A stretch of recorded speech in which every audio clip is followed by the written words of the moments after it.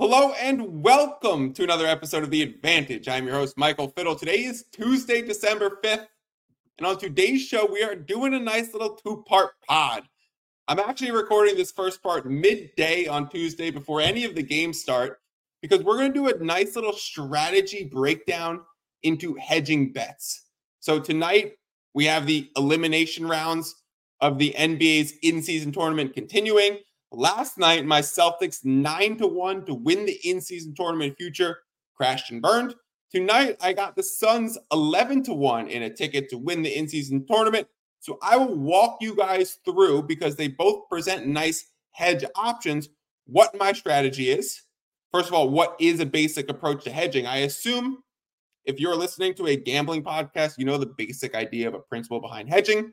But we will go through the pros and cons of actually instituting that hedge bet and submitting that wager. We're going to go through a few common situations where you might want to hedge. You might actually not want to hedge. So we find these when we're potentially in parlays, in futures tickets, like my bets tonight and last night, in a live form. Say your game is looking really good and you could live bet the other way, or even in a contest. So a lot of people this time of year are in things like NFL survivor pools. If you're reaching that and it's week 14, you got a few other entries in the tournament. You got a few teams left to choose from. You got 4 weeks left until that might cash and pay out big bucks.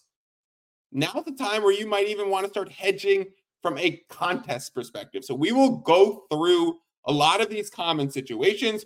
We will go through how to hedge. We will go through the choices that you have in instituting a payout structure. We will talk about using market indicators to inform your decision so you know what to do. We are going to build a nice bank of information that really can be cross-applied to any hedge situation. So while I have the Suns 11-1, which I'm going to go in detail about how I'm handling that for tonight, you could have the Pelicans. You could have the Knicks tonight. You could have the Bucks. This could be used for a Houston Rockets to make the play-in tournament future. Any of these things that we have, we can go through these principles of strategies behind hedge, apply our situation, our numbers to the factors that we consider, and then it will spit out an answer. It's kind of like an equation or a formula where you have different inputs and you're going to get an output of what to do to handle the situation. Now, it's not direct because all the numbers are constantly fluctuating, but there are some basic principles that we can definitely review and do a little strategy deep dive. But how to hedge in sports betting? Why is it a good idea? When is it not a good idea? When should you choose to do it? What should be the reasons why you choose to do it? And how do you absorb information from the rest of the market to know what's the best decision in your given exact example? Then I'm going to take a break. I'm going to go watch Jalen Brunson try and take down Giannis. I'm going to go watch my guy LeBron, favorite player ever, play against my Suns that I have the ticket on with mixed emotions. I'll let you know how I'm handling that very soon.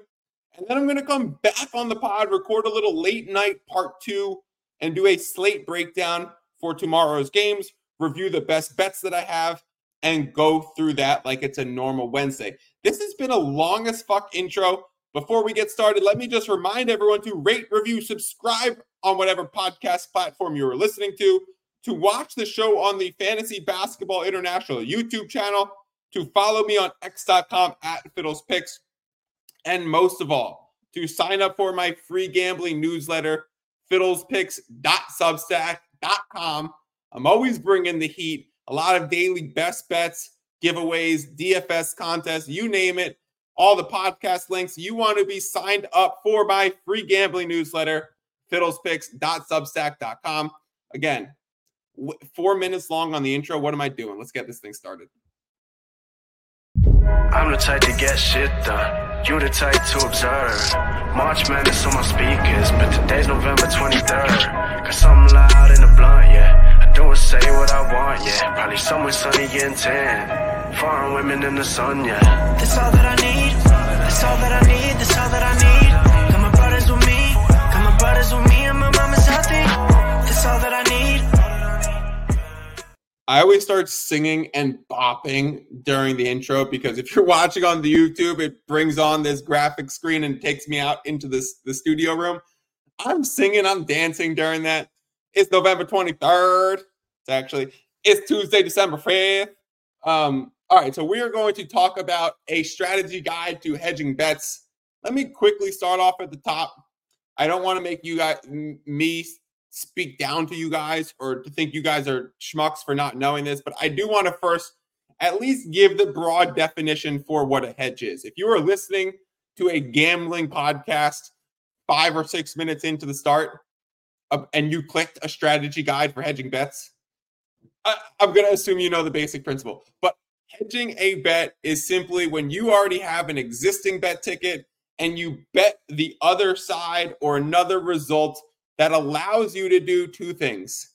Either lock in profit or we will get into the specifics, minimize risk. Now, for me, in the way that I approach sports betting, we talk about pros and cons and why you should do these things. The biggest pro behind instituting a hedge and actually submitting that wager, the biggest reason why you sometimes should do it, there's reasons not to do it that will outweigh it. But whenever you do it, or whenever I do it, the main reason why I did it is to minimize risk. It is so often misunderstood in the gambling world that it's not always considering the ceiling and what our potential wins are, but we also have to consider what our potential losses are and minimizing our risk as we go through this market and keep betting into it. We want to know, can we have big wins and small losses? So that's why I do a lot of things like playbacks, opening middles, sometimes hedges. But in general, I am not a fan of hedging. It is something I generally try and avoid. Some of the most convoluted 2 letters in the sports gambling industry are the terms EV, expected value. And just so that you know, generally, with a few tiny exceptions that I don't think we're going to get into today because it's going to get too nitty-gritty, instituting a hedge is generally a minus EV play. It reduces the ceiling, so our expected value is going to be reduced. If we have a Celtics 9-1 ticket and the Celtics are favored in the game, and now you're taking the other side and reducing it, playing it back or the other way, you are bringing down your potential ceiling. And in general, it is a minus EV decision. So much of what I decide to do is try and find bets where the odds that I pay in terms of the implied probability is actually less than my actual chance to win. So I like my chance to win to exceed my implied probability. That's the normal terminology that I use for this. And that's what I consider positive EV. So that's generally what I'm constantly going for. Get a good EV on all your bets. You should have a positive return in a long-term sample size. That's the name of the game here, baby. But hedging in itself, with a few caveats, did you get CLV on the hedge? Did you open up middles through key numbers? What is the chance of opening up a positive middle and it hitting? That is way too deep in the weeds for this basic strategy episode. But just know the con of hedging, and the reason why you should generally try and avoid it, is because it's a minus EV decision. Okay, let's go through some common situations in which this applies to. I think the obvious one is parlays. That's the one we should talk about at the top, because that's the one that most sports bettors, in terms of like a public thing, and probably who's listening to this podcast, most people institute hedges in parlay situations when you've had 4 of your 5 legs of your dumb as fuck parlay, shouldn't submit it, but now 4 or 5 of your legs have hit. You have the Cincinnati Bengals money line on Monday Night Football against the Jaguars. They're already underdogs. You're like, should I take the Jaguars money line and it was probably an exorbitantly priced money line. Let's say it was like minus 600 because I know the spread was minus 10. Do I take the Jaguars money line to work off of my parlay a little bit? And the general terminology that people use for this is to lock in profit. And it kind of pisses me off. This is why I say I prefer minimize risk.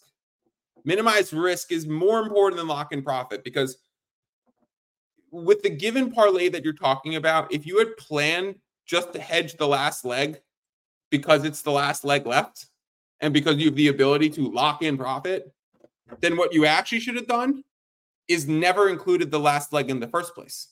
Because if you had just had a 4-leg parlay and you didn't include the Jaguars money line or whatever, and you didn't have to consider instituting a hedge or a potential cash out, if you just had that 4-leg parlay, I could almost damn near guarantee your payout would be higher and you would have already hit it than have you pay for a hedge, reduce your expected outcome, and win either one way or the other. So if you are planning to hedge a parlay for the sole reason of this is the last leg that I have left, so maybe I should hedge it because I'm in a good spot and I should lock in profit, then you should have never put that last leg in your damn parlay. Be aware of the chronological order of your parlay legs. Ask yourself, if this gets to Monday night and I'm doing well with my 4 first NFL legs hitting, am I gonna wanna hedge? The answer should always be no, barring something happening that you did not expect, barring some real late injury news breaking, barring, I think the game was in Duval, Jacksonville, barring hearing that the Bengals team plane had horrible technical problems, that they didn't get to the hotel until 4 a.m, and then the hotel had a blackout fire alarm where they had to evacuate the premise at 7:30 in the morning, and the team got no sleep. Now, if I found out that situation, I'd start hedging. But in general, if you are rocking with the parlay, you're not hedging that for the sole reason of I want to lock in profit. That's dumb. You know, on this pod, I will tell you, and I will tell you with tough love, if you are doing something dumb as fuck, like putting in a parlay and then either cashing out or hedging a parlay, like what's 2x or 3x dumb as fuck? That's what you are. Okay, let's go into a futures bet, because that's the situation that I find myself in tonight. Although it is not like a title future or an awards future, this is one of the first like NBA, and because of the nature of the newness of the NBA in-season tournament, it's very new to have a futures ticket that either catches or dies in the NBA in mid-December. So this is definitely a new situation. But let me walk you through kind of the reasoning for why I placed this futures bet when I did. Because the reason why you place said bet should absolutely factor in to your ability to determine the hedge. When I placed Celtics 9-1 and when I placed Suns 11-1, first off, shout out to Bill Simmons. He talked about specifically those two being really nice prices on one of his podcasts. I heard it. I reiterated it on my podcast. Good content creators steal from each other. I'm going to call myself a good content creator. I reiterated it on my podcast. I bet it myself. And we got to a point where they were both in the elimination rounds of the NBA in-season tournament. They both made it through the group stage, and they were both in really good positions for their bet tickets. So the reason why I placed Celtics 9-1 and Suns 11-1 was because I felt they had an outsized advantage in comparison to the rest of their group. And we had those 4 group stage games before getting to these elimination rounds. And I thought the Suns had a clear edge on the rest of their group. And I thought the Celtics had a clear edge on theirs. Now, small caveat, I think they both ended up as the wild card teams and being on the road, and neither of them actually won their group. But we're not going to talk about that. They actually made it into the tournament and the elimination rounds. So that's all that really mattered. But the impetus for submitting the bet in the first place was I think these guys are going to move past their group stage. Then we got to the elimination rounds. And now what I'm doing is I'm saying, okay, the hedge opportunity is starting to present itself. We have 3 clear games until that ticket cashes. Quarterfinals against the Pacers for the Celtics. Semifinals against the winner of Knicks Bucks. And then finals against whoever's going to come out of the West Side. And for the Suns, it was quarterfinals against the Lakers. Semifinals against the winner of Kings Pelicans. And then finals against the Eastern Conference winner. So both of my teams, both of my bet tickets were 3 wins away from either a 9-1 or 11-1 cash. So there was very clear end of the tunnel. I see the light. It's beaming. It's dark at night. I'm driving through the tunnel and you see the split. And you're like, ooh, there's that pot of gold with a 9-1 payout or 11-1 payout. So I said to myself, the opportunity has presented itself for me to hedge these tickets. Now, if you read my write-ups, if you subscribe to my Substack, of course you subscribe to my Substack and read my write-ups, you would know that I chose not to hedge off of my Boston Celtics ticket.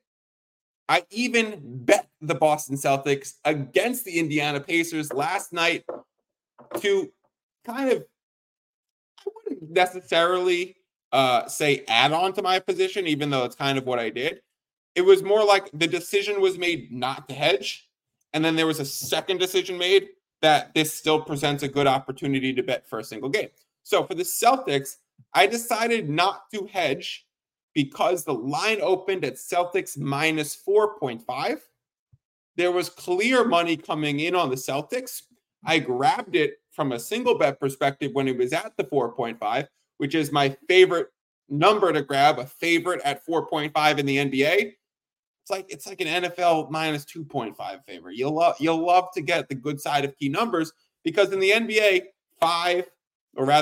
7, 5, 6, and 8 in that order are the 4 most common outcomes in NBA games. So when you are grabbing a Boston Celtics minus 4.5 and you have the 4 most common outcomes on your side of the bet ticket, then you are in a good spot in terms of a key number. So I like the key number.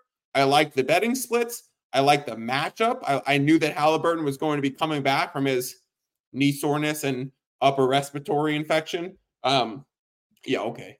And I just thought, Derek White on him, Drew Holiday on him. This is going to be a nice matchup for the Celtics. I did not mind the Porzingis injury and him being out. The Pacers are not a team that beats you by attacking the rim. They beat you by pace and space. And I thought bringing back a defensive rim protecting sliding big like Al Horford, who has tons of big game experience, who have played with the other Celtics core pieces, I thought, okay, in a 1-game scenario, he's going to be able to slide in just fine. So for this game, I decided I am not going to hedge the Boston Celtics. Even so, the Celtics were like minus 200 favorites on the money line to win. I think it was like, it was past minus 190. So let's say it closed at 190. That's a 65% implied probability that the Celtics were going to win the game. I had the sports opinion, which is not what I bet into, that it was a positive matchup. I had the right side of key numbers. I had strong betting splits. I had CLV being gained on the Boston Celtics side. Now, for all of these reasons, I am taking information in from the market. This is a Celtics type market for this specific game. Their implied probability on a money line is 65%. And they're already the sharp side, so I'd boost that up a little bit higher than that. Because generally the sharp sides cover at good rates. So they have better, it's worth more than the odds suggest outright. If you get it at the right number, which I did at the 4.5, and at the essentially money line on a 9-1 ticket, I was in a really good spot with this Celtics position. I knew that I don't like hedging. It is generally a minus EV decision. I felt very comfortable about the Celtics in this spot, so I didn't touch it. Now, am I recording this podcast with a little bit of egg on my face because the Celtics just lost? So I lost my 2-unit bet and my 1 unit on the future? Yeah. Look at this yolk right on my forehead. Anyways, I actually should speak a little bit to that. The reason why I did bet, even though it was a different decision that I made, I talk about things like max exposure on a line. And I often use 3 units as what you should have max exposure on a game. And that'll be split up into spreads, totals, props, whatever. I generally don't want to have more than 3 units of exposure in either direction. I'm not going to talk about middles yet. That'll make it too complicated. So generally, I will have 3 units as my max bet on a line. So for this game, I put only 2 units on the bet that I was on because I felt it was a really strong cap spot, and I already had 1 unit of the future. So it was baked into my potential risk. A lot of hedging and the strategies around it are about minimizing risk. And even though I wasn't going to initiate my hedge, I also wasn't going to juice up my risk past my normal exposure anyways. So the decision that I made for the Celtics game last night was to not hedge. And fuck me for doing that, right? So I actually totally feel confident in my strategy. I would do it again every single time. Every single time. I look back at the Super Bowl last year where I had the Eagles 40-1 to win the Super Bowl from March. I think it was March of 2022. I bet the Eagles, and by February 2023, they were playing against the Chiefs. I actually had bet the Eagles in the playoffs aside from my hedge and not hedged at all in rounds. I think they had a bye in rounds 2 and 3. And then I started to hedge in the Super Bowl. So there was a huge win that came out of probably one of the most recent times I did a situation like this, or even Denver Nuggets. I had 14-1 against the Miami Heat. We crushed last year in futures. I don't know if this year will be the same. I don't have any sexy Super Bowl tickets right now. I do have 2 sexy NBA futures that I really like. But yeah, I did it with the Nuggets when they were going against the Heat. I barely touched that hedge. I actually hedged the Nuggets against the Phoenix Suns and the Lakers, but not against the Timberwolves or the Heat. So you need to start including some of these market factors. That's kind of the long-winded way of what I'm saying, is understand who the board thinks is going to win and how the board is moving relative to the opening price line anyways. So for the Celtics, I'll go back to it again. They thought the Celtics were going to win at the opening line, and then the line movement showed that the Celtics are going to win by even more. So I don't need to initiate the hedge then. Egg on my face. It was wrong. I'm not crying about it. Clearly, you see tears in these eyes? No. So yeah, we're gonna just move on, and we're gonna handle this. We're gonna handle this Suns Lakers situation now because I have 11-1 on the Suns side, and I feel a little bit differently about this one. So let's quickly talk about the Suns situation, and then I want to get into live bets and contest plays. Sun situation, let's go through it all live in real time and why I am going to hedge this a teeny weeny bit. So the Lakers, this game is in LA. It is single elimination. The Lakers are the favorites by 2 points. We have seen, let me pull up the splits, a little bit of movement towards the Suns, but relatively a flat line and it being back to its opening line. So there's really no strong indications from the betting market as to who's the sharp side. We have 55% of the bets, 55% of the money on Suns, 45% bets, 45% money, Lakers. So very split in terms of where's big money going. It's tickets are pretty much even on both sides. There's not a large handle in one direction. And so there's and the number hasn't moved at all. It's still at the plus minus 2 right now.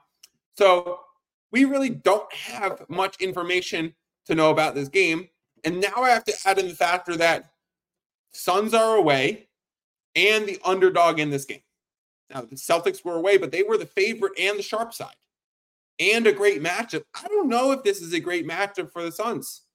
They haven't had nearly as much time together to play with this core group in big games as this Lakers team that's basically a replica of what made it to the Western Conference Finals last year. So I actually think the Lakers are going to win tonight, and I am going to hedge this bet. So now we get into what are my choices for payout structure?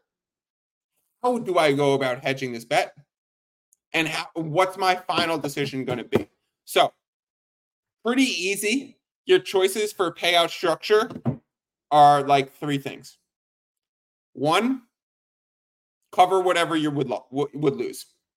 So you bet a unit on the Suns to win the in-season tournament, 11-1. So you have 1 unit of risk there. The Lakers money line is minus 130. So you would bet 1.3 units to win 1 on the Lakers. This is simply covering your losses. It is initiating a hedge that keeps your highest ceiling possible while, again, minimizing the risk. You do not lock in profit in any way, shape, or form. Another thing that you can do is tilt this position towards a Lakers win. Now, this is not something that I would recommend doing in this specific situation, because if you tilt it towards a Lakers win and the Suns end up winning, you still have 2 more games to work with, and you probably just added a lot to your risk position by putting it on the Lakers and now having that be the losing side. So if you were to put 2 units on the Lakers tonight, 3 units on the Lakers tonight, and that ticket ends up losing, you need to go into your next round against the Pelicans, because we know the outcome of that game.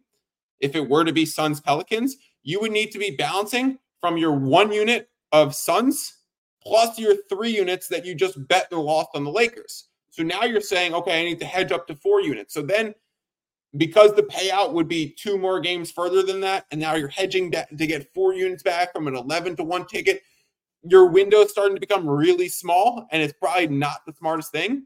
So while you can tilt Lakers, while you can just cover losses, or third option, just split the difference and do somewhere in between, the situation that I would much, much, much strongly suggest is keep your ceiling of your futures ticket and simply hedge to minimize risk. Don't lock in any profit and just have no loss. So what I'm going to be doing on this game is 1.3 units to win 1 on the Lakers money line. Let's talk about why that's the decision to hedge. That's the right bet to hedge, because if the Suns lose tonight, the Suns 11-1 ticket is dead. And the winner is Lakers money line tonight. You do not want to start hedging winners of a in-season tournament finals by starting to pick other teams to win and grabbing like Bucks and Lakers and blah, blah, blah. No. You need to find the direct opposite result that causes your bet ticket to die. So the way that your bet ticket dies in your future is if the Lakers win tonight. So that should be the right way to go about it. It becomes way hard and way trickier to start hedging things like futures, like awards races in futures markets, because you have a big selection of people that can win it. So that's why you have to kind of wait till like much later in the season when the odds have clearly become 2, 3, 4, 5 people. Like if you're in an NFL MVP situation right now and you have like a beautiful Tyreek Hill ticket, you could start adding in Hurts, Brock Purdy, Mahomes, and you can probably all do them at relative values that no matter who wins, you'll start to make money. That's a tough situation. Start picking off multiples.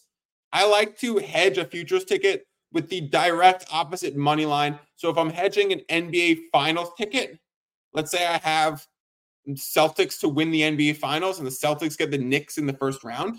The way to hedge off Celtics to win the NBA Finals is to take Knicks to beat the Celtics in the first round. Fuck who's going to win the tournament or the finals. Doesn't matter. Find out where your ticket will die and what's the winning side of that bet. Straight up. So that's how to hedge, and that's a little bit of structure of hedging. So it might not always be a direct In fact, it usually won't be in a futures market. It's not going to be this direct NBA title pick hedged with a different NBA title pick. It's going to be hedged in a money line or a game or a series format, and it might even be a different bet type, but that is still the best way to directly hedge because you won't get caught up in potentially opening up a Polish middle where you took Knicks to win the title, Celtics to win the title, Knicks win the first series and then get smacked in the mouth in the next. Smacked in the mouth, the Knicks. That doesn't happen. The Knicks smack other teams in the mouth. So, for this Suns, I'm going to be betting 1.3 to win 1. I also quickly want to mention, forget your other futures ticket. I can't be using my loss on the Boston Celtics and trying to recoup that in the hedge of the Suns. The two need to be unrelated. That you need to water under the bridge with how the last situation handles. See another day, wake up, move the fuck on, and only hedge against this particular ticket. Because again, if the Suns win this game, I'm betting Lakers money line tonight. I'm the biggest LeBron fan you will ever meet. My doggy's named LeBron. True story. I'm rooting for the Suns tonight. Loyal to my bankroll above all else. The two other things that I quickly want to touch on. We said, don't you dare fucking hedge a parlay. We said, you probably should lean towards hedging the minimal amounts in these shorter situations. Now, two other situations you might find yourself in are contests or live bets. So let's do live betting first.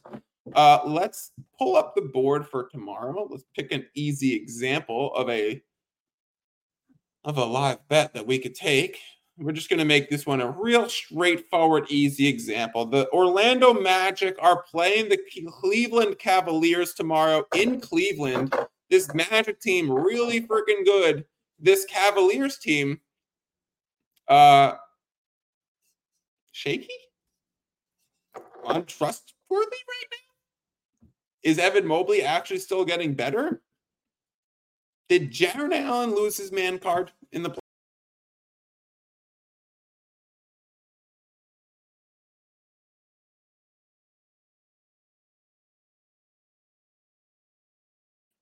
Sorry about that. I accidentally exited the studio. Hopefully that was only a few seconds. So going back to this Magic Cavs situation tonight, say you were to bet the Orlando Magic plus 164. That is the money line, and you were going to bet them straight outright to win, or you were going to bet them plus 4.5 against the spread. Let's imagine either are options. I'm looking for a pen if you see me scrambling on the YouTube right now. What is he doing? All right, I'm going to have to do it in my head. So if you were to have one unit on the plus 164 of the Orlando Magic to win this game, and then say we get to halftime, you're looking good, Magic are up 12, and we're going into the second half, and the Cleveland Cavaliers are suddenly plus 200. You might say to yourself, it might be time to start to bet the other side. Now, the reason to do it is not just because you can, not just because the value's there. Go back to my parlay example. If you were thinking about hedging a live bet just because your bet looks good, don't do it. Shut your computer, turn off the game, stop panicking, and just watch your bet, or just don't even watch your bet. Just let your bet ride. If the decision is being made solely because the option presents itself to lock in profit, that is a bad idea. Now, if we get to said game and the third quarter starts and Paolo picks up his fourth and, Franz has already got 3 and, Wendell Carter's out of this game and you start to say, oh, shit, the Cavs might really make a run here and there's foul trouble. Or you see, Paolo pull his hamstring. Knock on wood. I hope that does not happen tomorrow. Let's say Paolo pulls his hamstring. And you're like, well, now the odds are still what they are because he's been taken out. And the odds are still reflective of the current score and the time of the game more than the availability of Paolo. But I'm going to weight the availability of Paolo, and I want off this ticket because I'm scared in the second half that the Cavs might make a roaring comeback at home. Orlando lost their best player. They're going to be playing a little disjointed. Now you have reason to do it. If you have reason to do it, I'm okay with it. And then if you have reason to do it, you have the choice of how you want to handle that situation depending on how strong your reason is. You have really strong conviction. I got to let Bronny in. You have really strong conviction that the Cavaliers are going to come back and win this game. Tilt your exposure towards the Cavs. You're equally confused about what the fuck's going to happen. Split the difference in your hedge. You still think that the Magic are still going to cover a +4.5 or cover that money line and still win the game, but it might be a really close barn burner, then cover your losses and keep the Magic as the ceiling because that will still result in the highest payout. So you have choices in dictating this payout structure for your hedge. It doesn't always have to be formula to break even. It doesn't always have to be formula to 50-50. It doesn't always have to be reverse tilting your exposure towards the other direction. You have the choice based on the information that you have. My perspective is you are generally making a negative EV decision, so I tend to do it towards the minimize my risk and just get my money back, and I'm not trying to secure profit or just split the difference or whatever. It has to be for a reason. The reason has to be good. And you have to know that you have that flexibility on how to handle it. Hold on 1 second.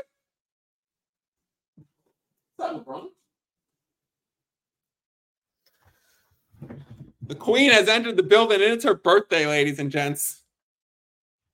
Ronnie, you want to come say hi?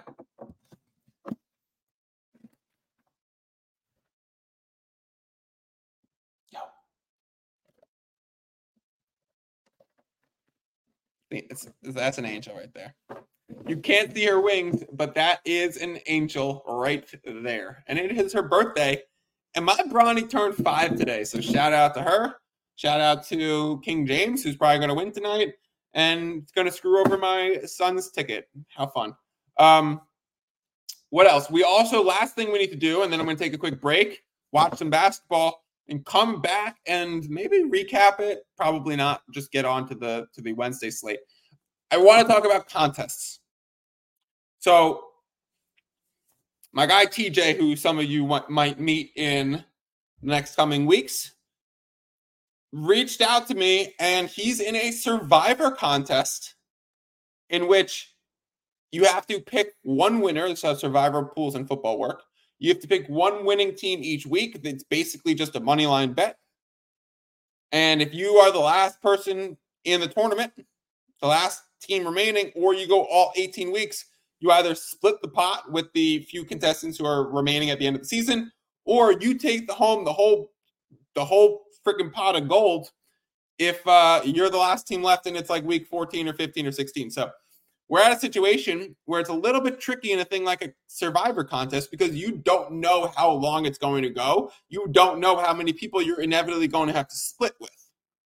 So you have a lot less information to see, like, where is that light at the end of the tunnel? Or where is that pot of gold? How much will that pot of gold be? It's very variable to how the next few weeks play out. But it still definitely brings up the possibility of a hedge for a few reasons. One, you probably put a little bit of money in it and you have a potential very large earnings. It's probably equivalent to having some sort of like 40-1 ticket like I did on the Eagles last year, where you're like, this is looking real good by week 14 or 15.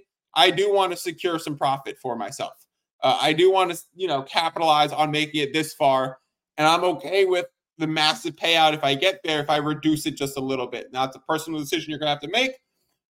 I, again, lean towards minimize how much you're taking off your ceiling, cover your losses, and keep it at that. However, this presents that situation. So now how would you hedge in a Survivor pool? What would be the way to go about it? Now, TJ asked me, would I just pick the highest favorite and then work off of with the most valuable money line so that my exposure is at its minimum?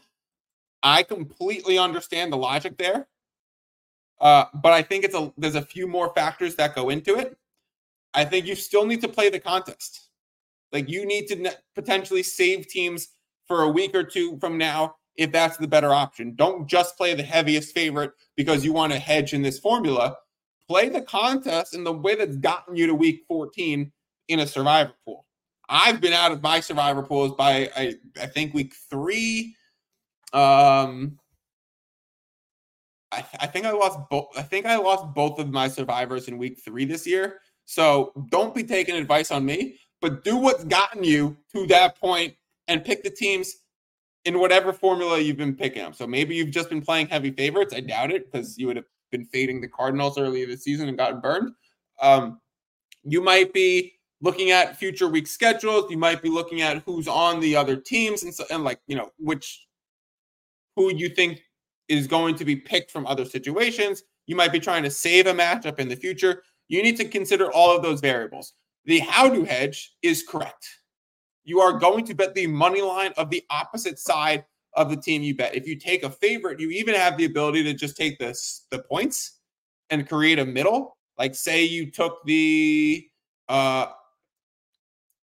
Minnesota Vikings this week and they're playing against the Raiders, and you get the Raiders +3, and it ends up being a 3-point game, and you push on one side and you move on in the other. That's a middle. You don't necessarily even have to lose the Raiders money line at plus money. You can even open up a football middle with some of these spots.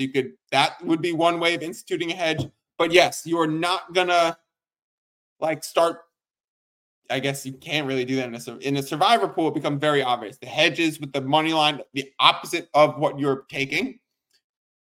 My recommendation always is going to be recoup your money back. That would most likely be the ceiling of my hedge. Personally, I would just minimize risk. And again, if you minimize your risk this week and you take, a random team in the opposite money line and your team wins, so your money line lost, you now need to add what you spent on said money line to your contest entry fees to now know what your total risk is to then go to your next week's hedge, so that you're recouping what you lost on the money line the previous week and your total contest entries. Your risk is going to accumulate through multiple rounds of hedging, but that's a good thing if ultimately your hedge and your really nice futures bet is progressing appropriately. So, people are playing in circa millions right now, and they might be near the top of the board and saying oh my God, I'm on this side, and if this side wins, I'm going to be top 5 in a circa contest.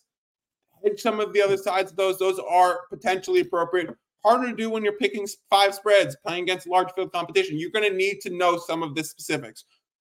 Who's near me in the standings? How many games am I up or back? What is the potential payout? So start including all of these factors, but definitely also consider what's the sharp movement on the board, right? Let's go over to the NFL real quick.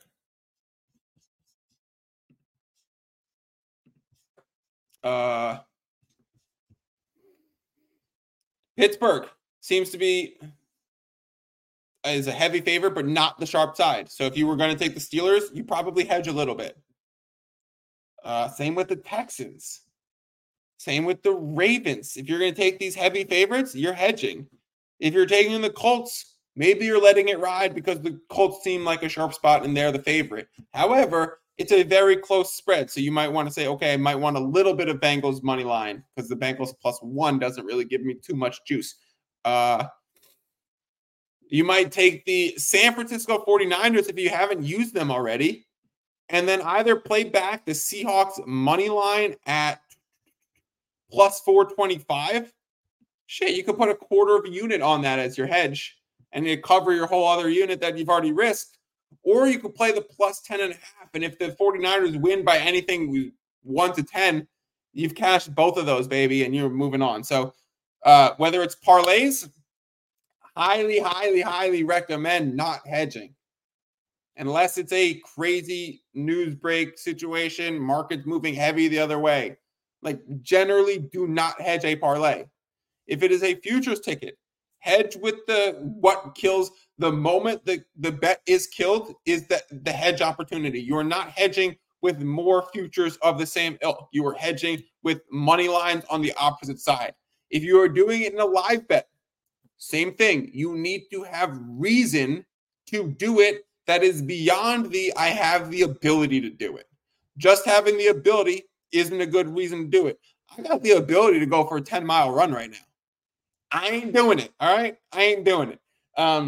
So yeah, I got an ability to eat a ton of candy. I could go eat 3 pints of ice cream right now. I ain't doing any of those things. So you don't have to hedge just because you have the ability to do it. You still got to make the right decision for the health of your bankroll, which is generally going to be stacking the right positive EV decisions together, which generally means avoiding the hedge.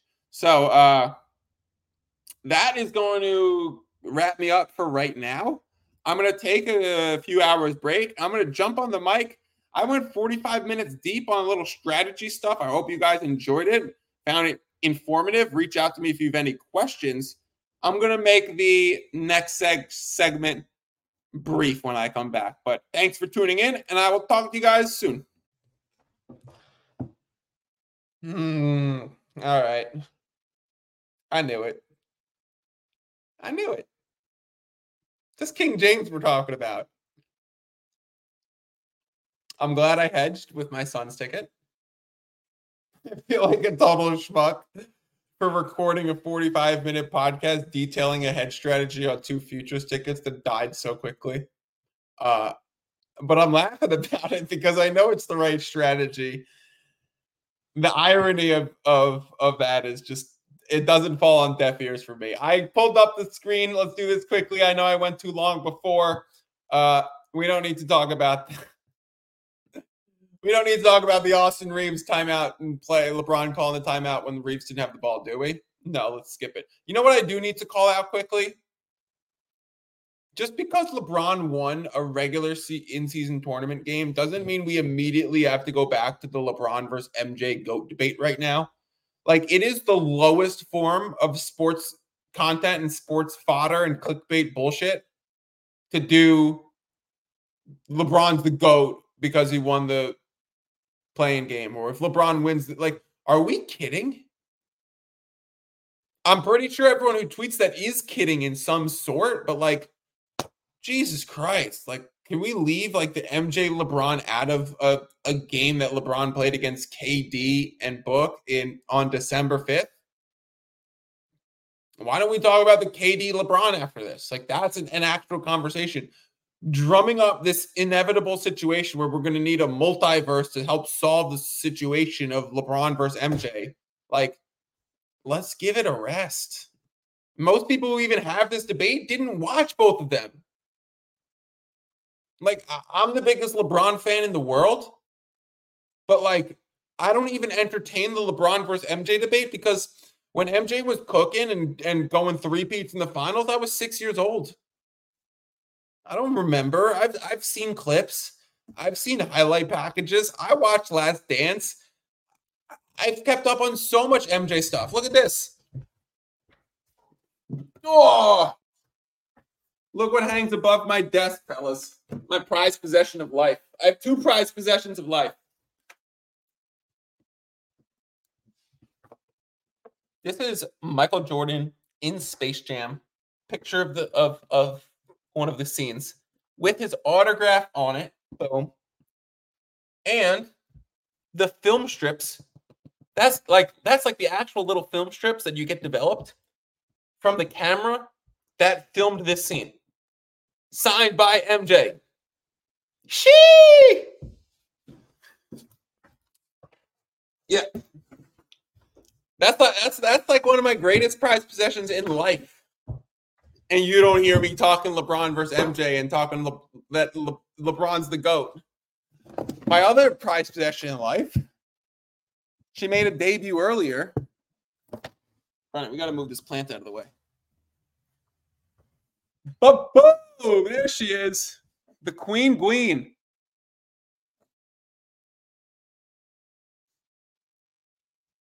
She's so confused. All right.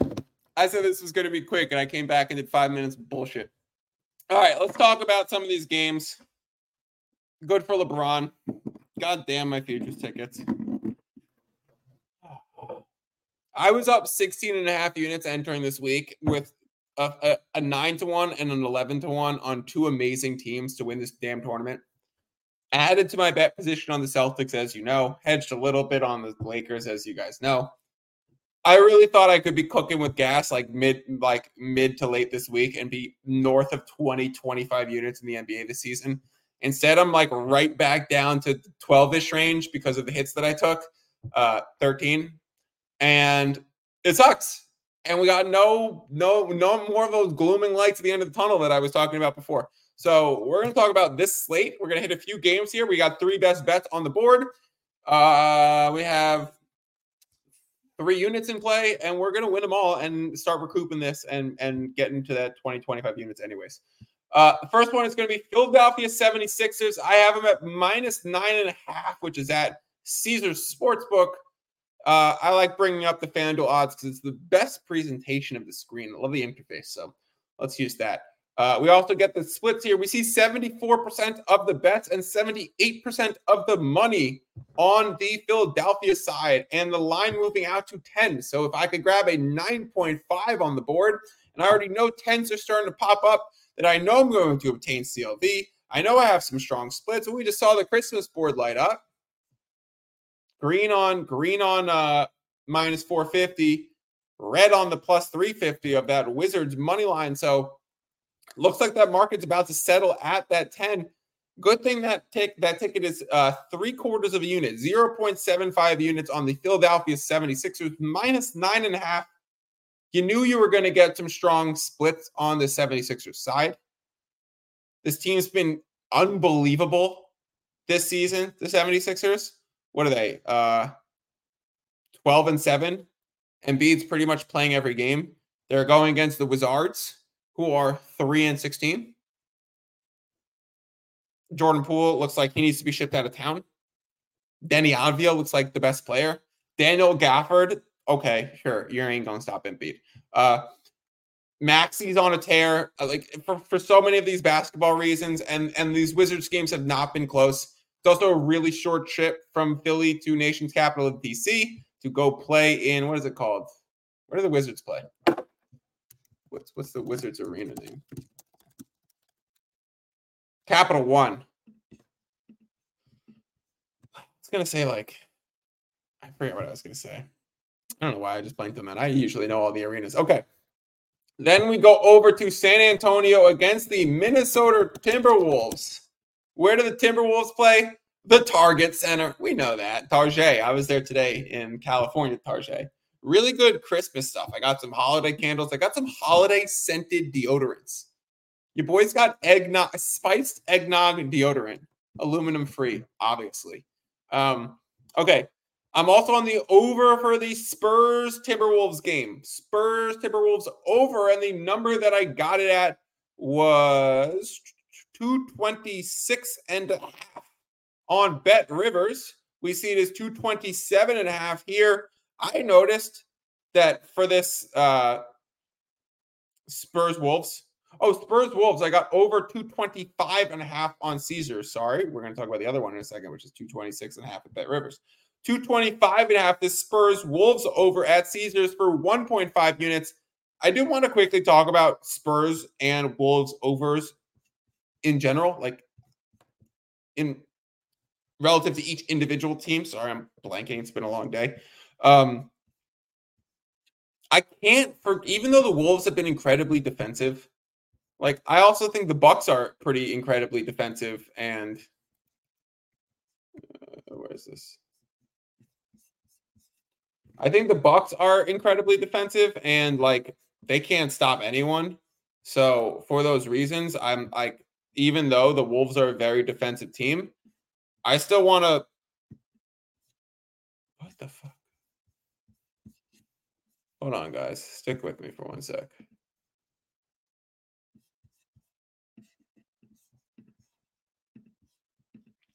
What's happening right now is I can't find my studio.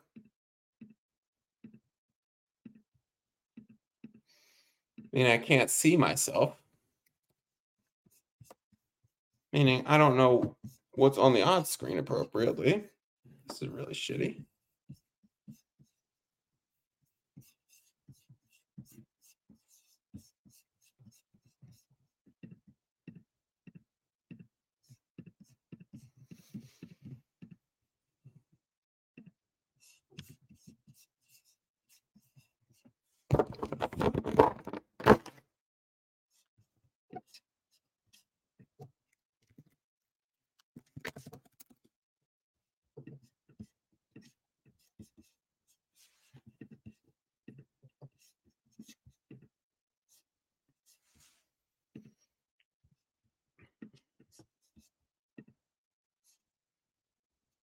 Sorry, I don't.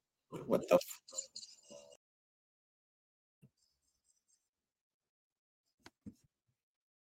Geez, I hate when my computer just does this. All right, figured it out. If you're still with me 55 minutes into this podcast after I've had technical difficulties, appreciate you being here. All right, so I'm on that 76ers minus 9.5 as we discussed. I'm also on the Spurs Timberwolves over 225.5. I want to quickly touch on Spurs Wolves over situations. The Spurs are just, even though they have Wemby defensively and he provides length, they play with so much pace and they shoot so much, and it creates a lot of fast break opportunities because they shoot a lot of threes too, that they're not good defensively. Like, they're actually really, really bad defensively. Really bad. So I love backing Spurs over because the pace, the shot selection, and the talent all scream overs. I'm actually pretty terrified to back Spurs unders because they can score and they can get blown out. Now let's talk about the Timberwolves. Now, the whole season we've been talking about how great the Timberwolves defense have been, how Gobert has had a resurgence, how McDaniels and Ant-Man are like defensive Mike and Scotty. Well, I've heard it said. It wasn't originally my thought. And again, I ain't gonna even have that debate because I don't even really know that much. But I just think that's a little bit of a stretch because they haven't done it yet. But anyways, I go back to priors. I always start to use priors when I'm capping early season. There'll come a point where I throw them away and just use this season's data. But we're only a quarter way through the season, so I want to use some priors. I was shocked the last two seasons just to see a bet that a few books offered, which was highest scoring team on the season. Which team is going to score the most points? Last year we knew it was the Kings. I think this year it's pretty obviously going to be the Pacers. However, the number one team in those odds in back-to-back years was the Minnesota Timberwolves, even with Gobert. And they were clearly ahead of the pack last year and right at the top this year. So why is that? Why are these books pricing such a defensive team in the narrative as one of the highest scoring teams in the league? I prefer sports book information more than sports narrative. So that's like a huge bit of information that I learned from keeping in perspective my preseason priors, that despite how good the Timberwolves defense has been, I really like backing Timberwolves overs because they're still a high scoring team and it's going to show throughout the season. And I've actually gotten to the point where I was just talking about the Bucks being a pretty good defensive team. It's a kind of thing where the defense shows up when you need it to. The Lakers are a really good defensive team when you need them to be, when it's a close game in the fourth quarter. But if they're going to be a pace and space team, if they're going to be running heavy pick and rolls between Gobert and Mike Conley, and then having Ant slash the hoop and Cat space the floor, there's a lot of offensive talent out there. There's a lot of space to work with in the terms of basketball geometry. So if they're going to score a lot of points, I'm going to like backing their overs too. So I saw two teams that I could back both overs for. I saw a 225.5 on the market. I even saw 226s and 226.5. Now we just saw on the odds before I had the technical difficulties that 227.5 was showing up. So that was actually my 1.5 unit bet, and I'm really happy to see that. So great spot that we were in there. So I have 3/4 of a unit on the 76ers. I have 1.5 unit on the Spurs Wolves over. Again, I had the information that there was a lot more room for movement. And the last one I grabbed is the over 226 Mavericks Jazz. This was another one where there was information in all the books that this was going to trend up. The opening line was 226. There's 226.5 at all the sharp books. There's 227.5 out there. There's even a 228 on the board. So that makes me want to grab, seeing that disparity, seeing that much volatility in the market that exists. My 226 has the ability to go to 228. Those 228s have the ability to come back down a little bit. You don't totally know the direction, but if you grab the opening line, which was 226, or if the opening line was 226, and that there's already 228s, then you're better off grabbing the over from the opening instead of the under from the highest ceiling. Now, I didn't want to open a middle yet because 2 points of middle wiggle room in NBA totals is not enough to cover the 5% implied probability and make it a valuable wager to go sizably on. So instead, I actually only grabbed a 226 for 3/4 of a unit on this one as well, because all the sharp books that I really track were at that 226.5. And some of the ones that I less trust their numbers, I mean, the lines were there, but I less trust it being really smart. I think it's more of a reaction to handle, whereas up to 228. So I think those are going to start to come down. You put a 228 on the board, you're asking for someone to come in the under market and take your number. You put a 226 on the board, you're asking for someone who wants an over to come grab that. So these are probably going to hit a middle zone. Jazz Mavs, we know the Mavericks have 30-0 last game, comeback run from OKC to still lose. I'm going to be curious to see how that carries over into the next game. The Jazz, are they getting Jazz injury report? Do they have Markkanen back?